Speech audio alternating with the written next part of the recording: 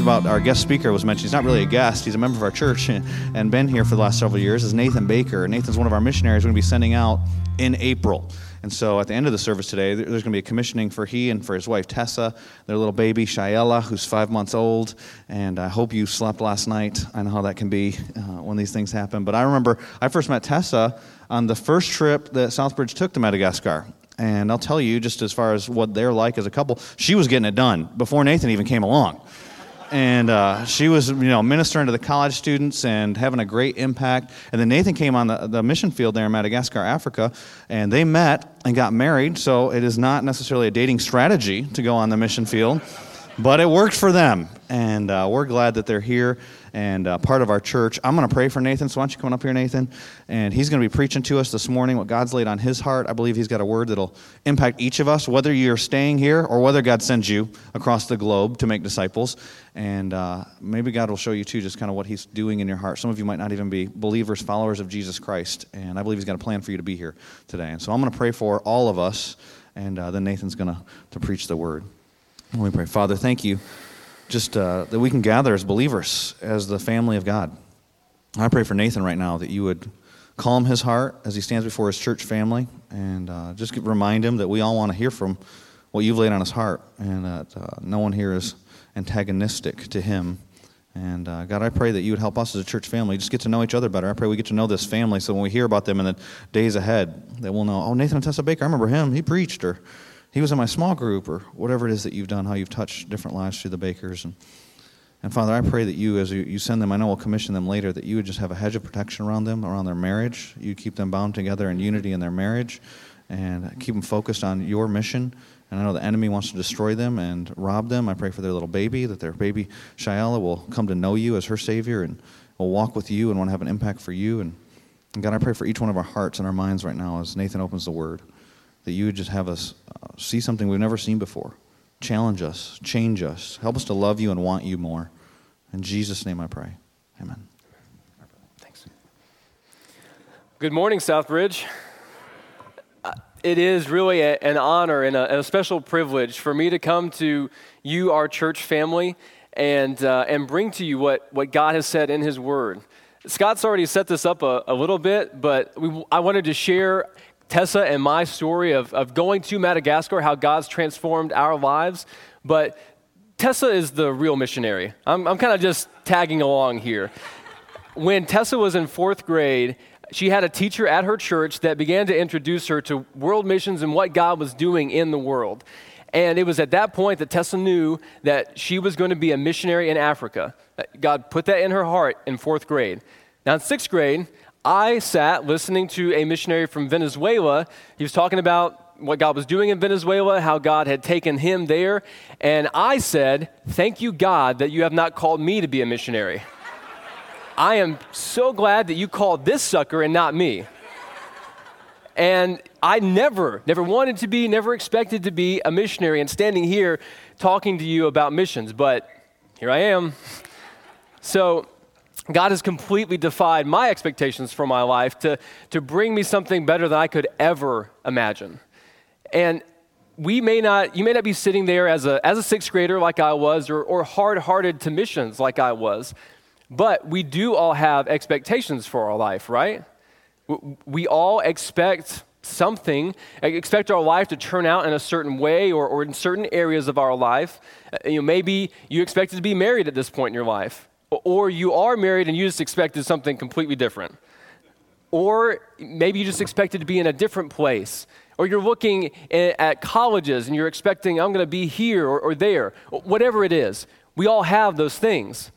And the question is, are we going to allow those expectations that we have to determine our life, or will we trust God with our life? That's the challenge for all of us. I never expected to be a missionary. I definitely never expected to go to Madagascar and meet my wife there.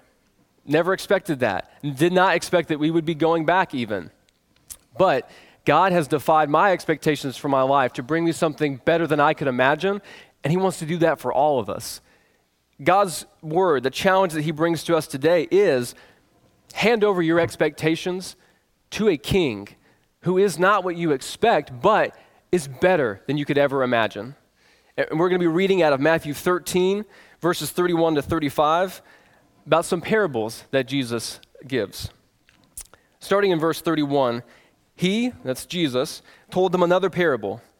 The kingdom of heaven is like a mustard seed, which a man took and planted in his field. And though it is the smallest of all your seeds, yet when it grows, it is the largest of garden plants and becomes a tree, so that the birds of the air come and perch in its branches. He told them still another parable. The kingdom of heaven is like yeast that a woman took and mixed into a large amount of flour until it worked all through the dough. Jesus spoke all these things to the crowd in parables. He did not say anything to them without using a parable. So was fulfilled what was spoken through the prophet. I will open my mouth in parables. I will utter things hidden since the creation of the world. And so the question is, if this is an unexpected king, what should we expect from him?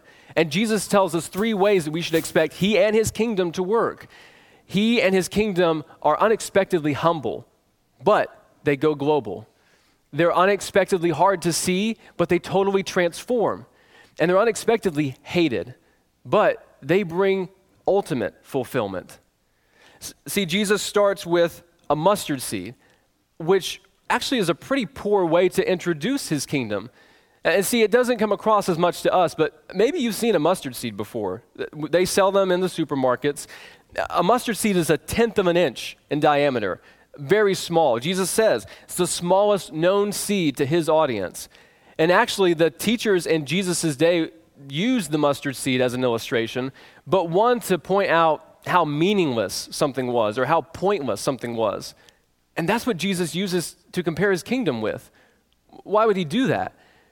He's teaching that, yes, he and his kingdom come humbly, unexpectedly humble, but they're going to grow and go global.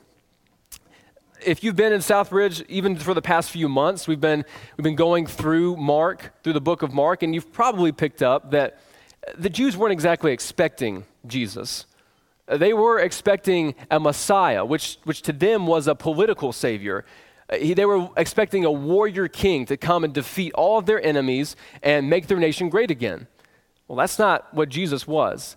They were not expecting God to come as a man and be born in humble Bethlehem, to be born next to farm animals, raised in obscurity for 30 years of his life where nobody even knew that he existed, and to start teaching and working parables and instead of defeating their enemies. This was not what they expected at all. In fact, 2 chapters before this, John the Baptist, who is Jesus' right-hand man in ministry, his cousin, he is imprisoned and is about to be beheaded. And he sends a message to Jesus and says, man, are you really the king? Or should we expect another king? Because John was not expecting, even though he believed in the kingdom, he believed in Jesus, he just wasn't expecting it to come that way. He wasn't expecting it to affect him that way, being in prison. The Pharisees, the religious authorities of Jesus' day, they come to him a chapter before this and say, okay, if you're the king, then validate yourself. Show us a miracle. Just prove that you actually have power. And instead, Jesus leaves the house that they're at and goes to the seashore, gets in a boat, and begins teaching these parables from a boat to the audience there on the seashore. And you know that the people there in that audience, they have to be thinking, who is this guy? Could this really be our king? Could this really be our king when he works in such strange ways? When he allows a good man like John, one of his followers, to be killed, to suffer? We didn't expect that. Could this really be our king when he hasn't changed our country in the way that we expected? And see, it's at those points that we are exactly like the Jews. We all have ways that we have expected or still expect Jesus to work in our life. We wonder why our friends or our family have suffered so much under King Jesus, with King Jesus. We wonder why he hasn't changed the country more. And if you're sitting there and just wondering, I mean, king and kingdom, we don't really use those terms anymore, so does that even still apply to us? I mean, just look at the past political season. We still apparently put a lot of stock in who leads our country because we believe that they could change our lives, change everything. And so we even set aside some of our expectations for them. But we're not expecting a king like Jesus. I think all of us more want a king that will change the world for us, will change everything except us. But Jesus isn't that kind of king. Jesus is the king who will change us for the world. That is his mission. And we know that because Jesus himself changed for us. See, I think we underestimate just really how broken we are as people and how broken the rest of the world is. And I mean, even in our country and in many others, we see deep brokenness, deep divides that we can't restore. Jesus knows that. Jesus knows there was no way that we could fix ourselves, and so he humbled himself to become a man so that he could save us. It says in Philippians 2, 6 through 11, "Have this mind among yourselves, which is yours in Christ Jesus, who, though he was in the form of God, did not count equality with God a thing to be grasped, but emptied himself by taking the form of a servant, being born in the likeness of men, and being found in human form, he humbled himself by becoming obedient to the point of death, even death on a cross.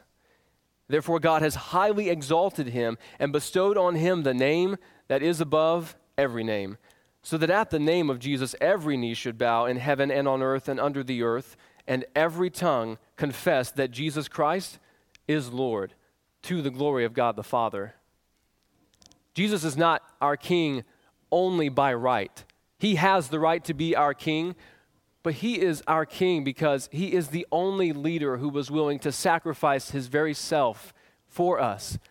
He loves us more than any other leader has ever loved us, and it's for that reason that we follow him. He humbled himself for us to die our death so that we could live the life he made us to live. That is why he is our king. But he didn't come just to save you or to save me, to save any one individual. He desires that every single person in every nation be saved. He's going global.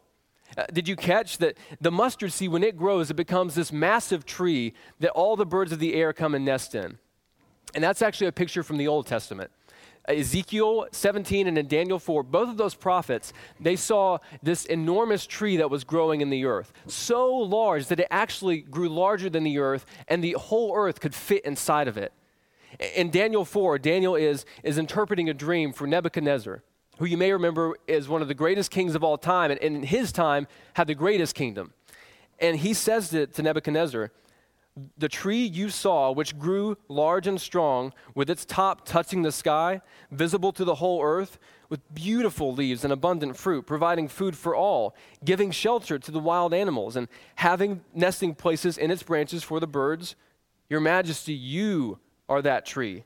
You have become great and strong. Your greatness has grown until it reaches the sky, and your dominion extends to the distant parts of the earth." And so it's this metaphor that Jesus now takes and applies to himself. Jesus stands as God in the flesh, the greatest king with the greatest kingdom ever. But unlike Nebuchadnezzar, he comes humbly because he comes for us, but not just for us, for the world. Remember, he wants to change us for the world. And how did that happen? Well, Jesus was a humble man, but as soon as he starts his ministry, he meets Andrew.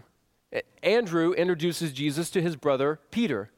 And Peter, you may remember, is the first leader of the early church, preaches to thousands of people at Pentecost. And it's thousands of people that believe in his message, believe in Jesus. They have their lives changed so much that even in a time of persecution, when they're coming down hard on them, they leave Jerusalem, the only place that they've ever known, their capital, and they move out and share the gospel wherever they go. Some of them even share the gospel to Gentiles, people that they hated for racial and religious reasons. And that group, the Jews and Gentiles there, then planted the church at Antioch that ended up sending Paul, Barnabas, and others as some of the first missionaries who went out to different regions and countries. So much so that in Acts 19:10, Luke says that all of Asia heard the gospel because of what Paul was doing in Ephesus. And then 50 years later, in AD 111, A man named Pliny of Bithynia is a Roman official, a governor. He's writing to the Roman emperor, and he says this: I therefore postponed the investigation of Christians and hastened to consult you. For the matter seemed to me to warrant consulting you, especially because of the number involved. For many persons of every age, every rank, and also of both sexes are and will be endangered. For the contagion of this superstition has spread not only to the cities, but also to the villages and farms. Christianity was going global. It was spreading everywhere. And it has spread to us today here in RDU. We sit and listen here as a body of believers because of that small mustard seed, Jesus, who spread a movement across the world. And now the question is, are we going to be a part of that next chapter? What are we going to do to continue to spread the kingdom through the world, globally? It is through the small things in our life that God grows the kingdom in us, and our small contributions that God then uses to grow his kingdom through the world. In Madagascar, J.D. Henserling, a lawyer, he's able to use that gift, that small gift that God has given him, to teach a classroom full of students and share his faith there.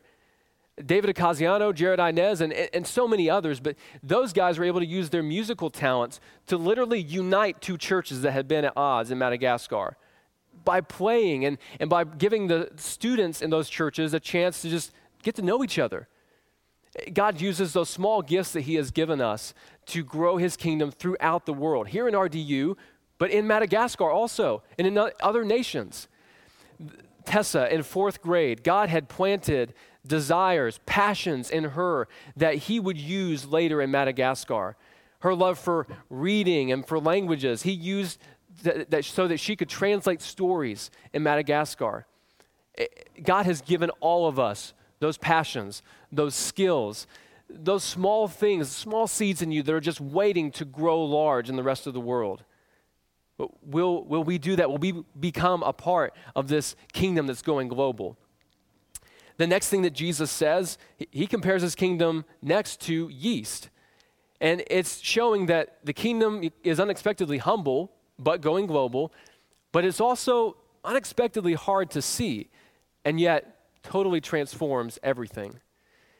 The image of the yeast is still a strange one. The yeast that Jesus is talking about here, it's if you've ever tried to make sourdough bread, it's like a sourdough starter. So a piece of old fermented dough. Literally, it's a fungus. So Jesus has compared his kingdom to a mustard seed and fungus. Awesome. But the point is, this old piece of dough is stuck inside. It says in this version here, a large amount. Literally, it's between like 50 and 60 pounds of flour. Ladies, when is the last time you used 50 to 60 pounds of flour in your baking project? Hopefully not recently. That'd be massive. And that's the point. It's a massive amount of flour to represent this large world that we live in. And Jesus is saying that he and his kingdom, like that old piece of dough, it's hard to see when it's stuck inside of that batch of dough, but then it slowly spreads through the whole thing. And Jesus slowly spreads his influence through the whole world and through each of us personally. Now, I know it may be hard to see Jesus at work in our culture.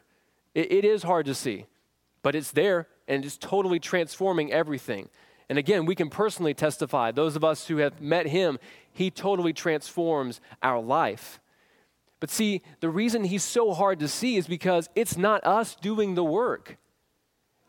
We want to work hard and see results, but when Jesus is doing the work, it's not always like that. It's not our work. Jesus is the one doing the transforming.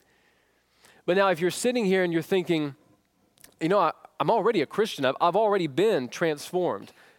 Just remember that this is a transformation that takes over every area of your life. It is a total transformation. When I first came to know Jesus, it was after a Billy Graham crusade in Charlotte. I was 7 years old.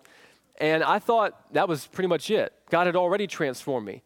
But even though it was hard to see at times, God was always at work doing something different and changing my life. I love writing and I love acting. And so in college, I actually studied acting. I was going to spend my life. That's how I expected to spend the rest of my life. And I was actually in the middle of a Shakespeare show, for those of you who like Shakespeare. And in the middle of the night, had this thought planted in my mind that I would serve the next 2 years in another nation. And that was completely off of my radar. But the next morning I woke up and, I'm reading through the Bible. I've gotten to Revelation, and in Jesus' words to the church of Philadelphia, I read, "This letter is written by one who shuts doors no man can open and opens doors no man can shut." So I prayed, "Well, God, this is not expected at all. I don't really know what you're doing, but if you really want me to do this, open the doors and I'll walk through them. And if not, if this is a mistake, please shut the door. I'll gladly walk back to what I was doing." And I kept walking through open doors until I walked through an open plane door in Madagascar. And then the plane door shut behind me and the plane left. And I was stuck there. So I was there for 2 years, and God continued to just transform me over and over again. But not just me, he changed me for the world. It was there that I met Tessa. I met Grant Waller, who you all know. Grant had actually spent a year learning the language and culture to be able to share the gospel, and shared the gospel with 2 villages. And then me and another guy shared with a 3rd village. And I'll just lay it out for you. We were working in the fields with them, going to market with them, traveling with them, hanging out, just living life, sharing our own story of how Jesus had changed our life, and then stories from the Bible. And by God's grace, people believed from the villages. Now, not the whole village, but from those 3 villages, we had believers, we had Christians. And do you know that from the people that have gone on those yearly trips from Southbridge, they have watched the gospel spread through Madagascar, village by village, person by person, one conversation by another, just like it is here. That they were in one small act of kindness, through one small use of their spiritual gift, through one small friendship, the gospel was growing and transforming villages. Ladies, there's a story of one woman who was at the market and just felt so overwhelmed by what God had done in her life. She just began proclaiming the gospel in the marketplace. So the next time you're at Whole Foods or at Fresh Market, feel free to just start shouting out your testimony. It could work. Guys, in Madagascar, when the guys go to different villages, basically they have like a business meeting. And as different villages brought up concerns, they would just say, "Well, let me tell you what God has done to change our village." And the gospel was just spreading like that. It has gone from 3 to 53 villages now in just 3 short years. And it will continue to spread, I know, by God's grace. And we go to continue that. This is a humble but going global kingdom. Hard to see at times in our life or in the world, but it is totally transforming everything. And in the end, the kingdom is the only thing that will be left standing. The last thing that Jesus says is his kingdom is unexpectedly hated when it shows up, but it brings ultimate fulfillment. Now, Jesus is speaking in parables this whole time from the boat there. Why? Why is he doing that? Jesus is speaking in parables as a way to reveal the heart of his audience. There's basically 2 types of people there. Those who are willing to hand over their expectations to Jesus, and the parables will reveal something about Jesus to them. But for the ones who want to just hang on to their expectations and aren't willing to change, the parables will actually conceal something about Jesus to them. And that's the same for us too. That our expectations can actually keep us from seeing what God wants to do in our life. Matthew here is referencing Psalm 78 when he says Jesus is fulfilling what the prophet said. And Psalm 78 basically just goes through the history of Israel and says every single time that God came to save them, he did it in an unexpected way. And because of that, they hated him for it. They always hated when God messed with their lives trying to save them in an unexpected way. Now Jesus is doing the same thing. He showed up as an unexpected king, and he wants to save them, bring them into his kingdom, but they hate him because they didn't expect him. And again, will we do the same thing? Will we trust our expectations, or will we trust God? Will we try to fulfill our own expectations, or will we trust God's expectations for our own life? Because you see, Matthew says, this was to fulfill what the prophet had spoken. And that, if you want to just go ahead and underline fulfill in your Bible, I would actually encourage you to underline fulfill every single time in Matthew because he uses it a lot. But what he is saying is Jesus came to fulfill the destiny of Israel and of all mankind. Because God had delivered Israel out from bondage in Egypt to make them a missionary nation, to connect the nations around them to God for life change. And they completely blew it. They cared more about their own expectations, about their own life, than they did about what God had called them to. And so, God humbled himself to become a man that would live out the life that he had desired for every man and woman in Israel, that he still desires us to live. But it's only Jesus that fulfills that kind of life. We're working hard to fulfill our expectations this morning, or to fulfill the expectations of others. And ultimately, we have to fulfill the expectations of God himself, and yet none of us can. There is no one sitting here that has ever really fulfilled their potential, their God-given potential that God made us to be a part of this kingdom. And the only way we'll ever have that kind of fulfillment, that fulfilled life, is in Jesus Christ. He's the only way. If you're trying to experience that fulfillment, he is the only way. And you have to hand over your expectations to him. He is not what you expect, but better than you could ever imagine. In Madagascar, I told you I was there for 2 years. What I didn't tell you is I hated the first year. Hated it. Honest to goodness. And I resented God for sending me there. And you know, it was only when I read an email update from a friend, a girl named Cameron who had gone out with us. She wasn't serving in Madagascar, she was in Niger. But she actually came from the Triangle, was at NC State, very talented graphic design artist, and she just walked away from that and is serving in the desert in Niger. And in her email update, she says, I am just so happy that God has called me to share my life with these Muslim women and children. And it hit me because I wanted that. I wanted to be like that. And so I prayed and I repented and I said, God, I hate it here. I don't like what you're doing in my life, but I want to be like Cameron. I want to be happy with where you have put me. And so I hand over all my expectations to you. I don't expect a thing now. Just use me. And my life began to change at that point. I began to learn the language. I began to be connected with these people that I now call brothers and sisters. Everything about my life changed to the point that, now we're going back. And it's only when we hand over our expectations like that we'll get a life better than we could imagine because we have Jesus himself as our fulfillment. So my invitation to you is hand over your expectations this morning.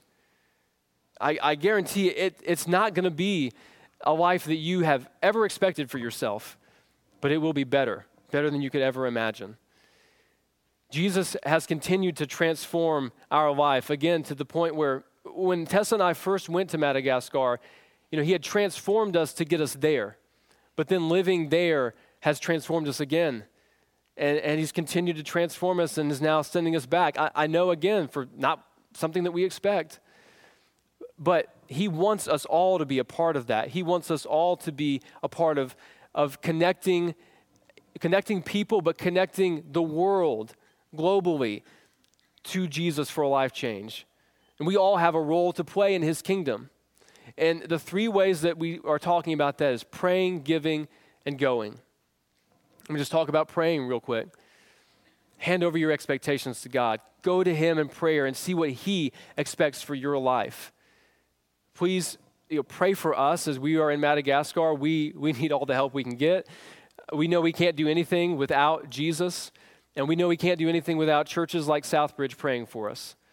We desperately need your prayers. And as you prayed, don't just pray that God would move in the nations unless you're ready for him to move you. because that's how he works. And giving, you all have been very generous to us. God may expect more from you. I don't know.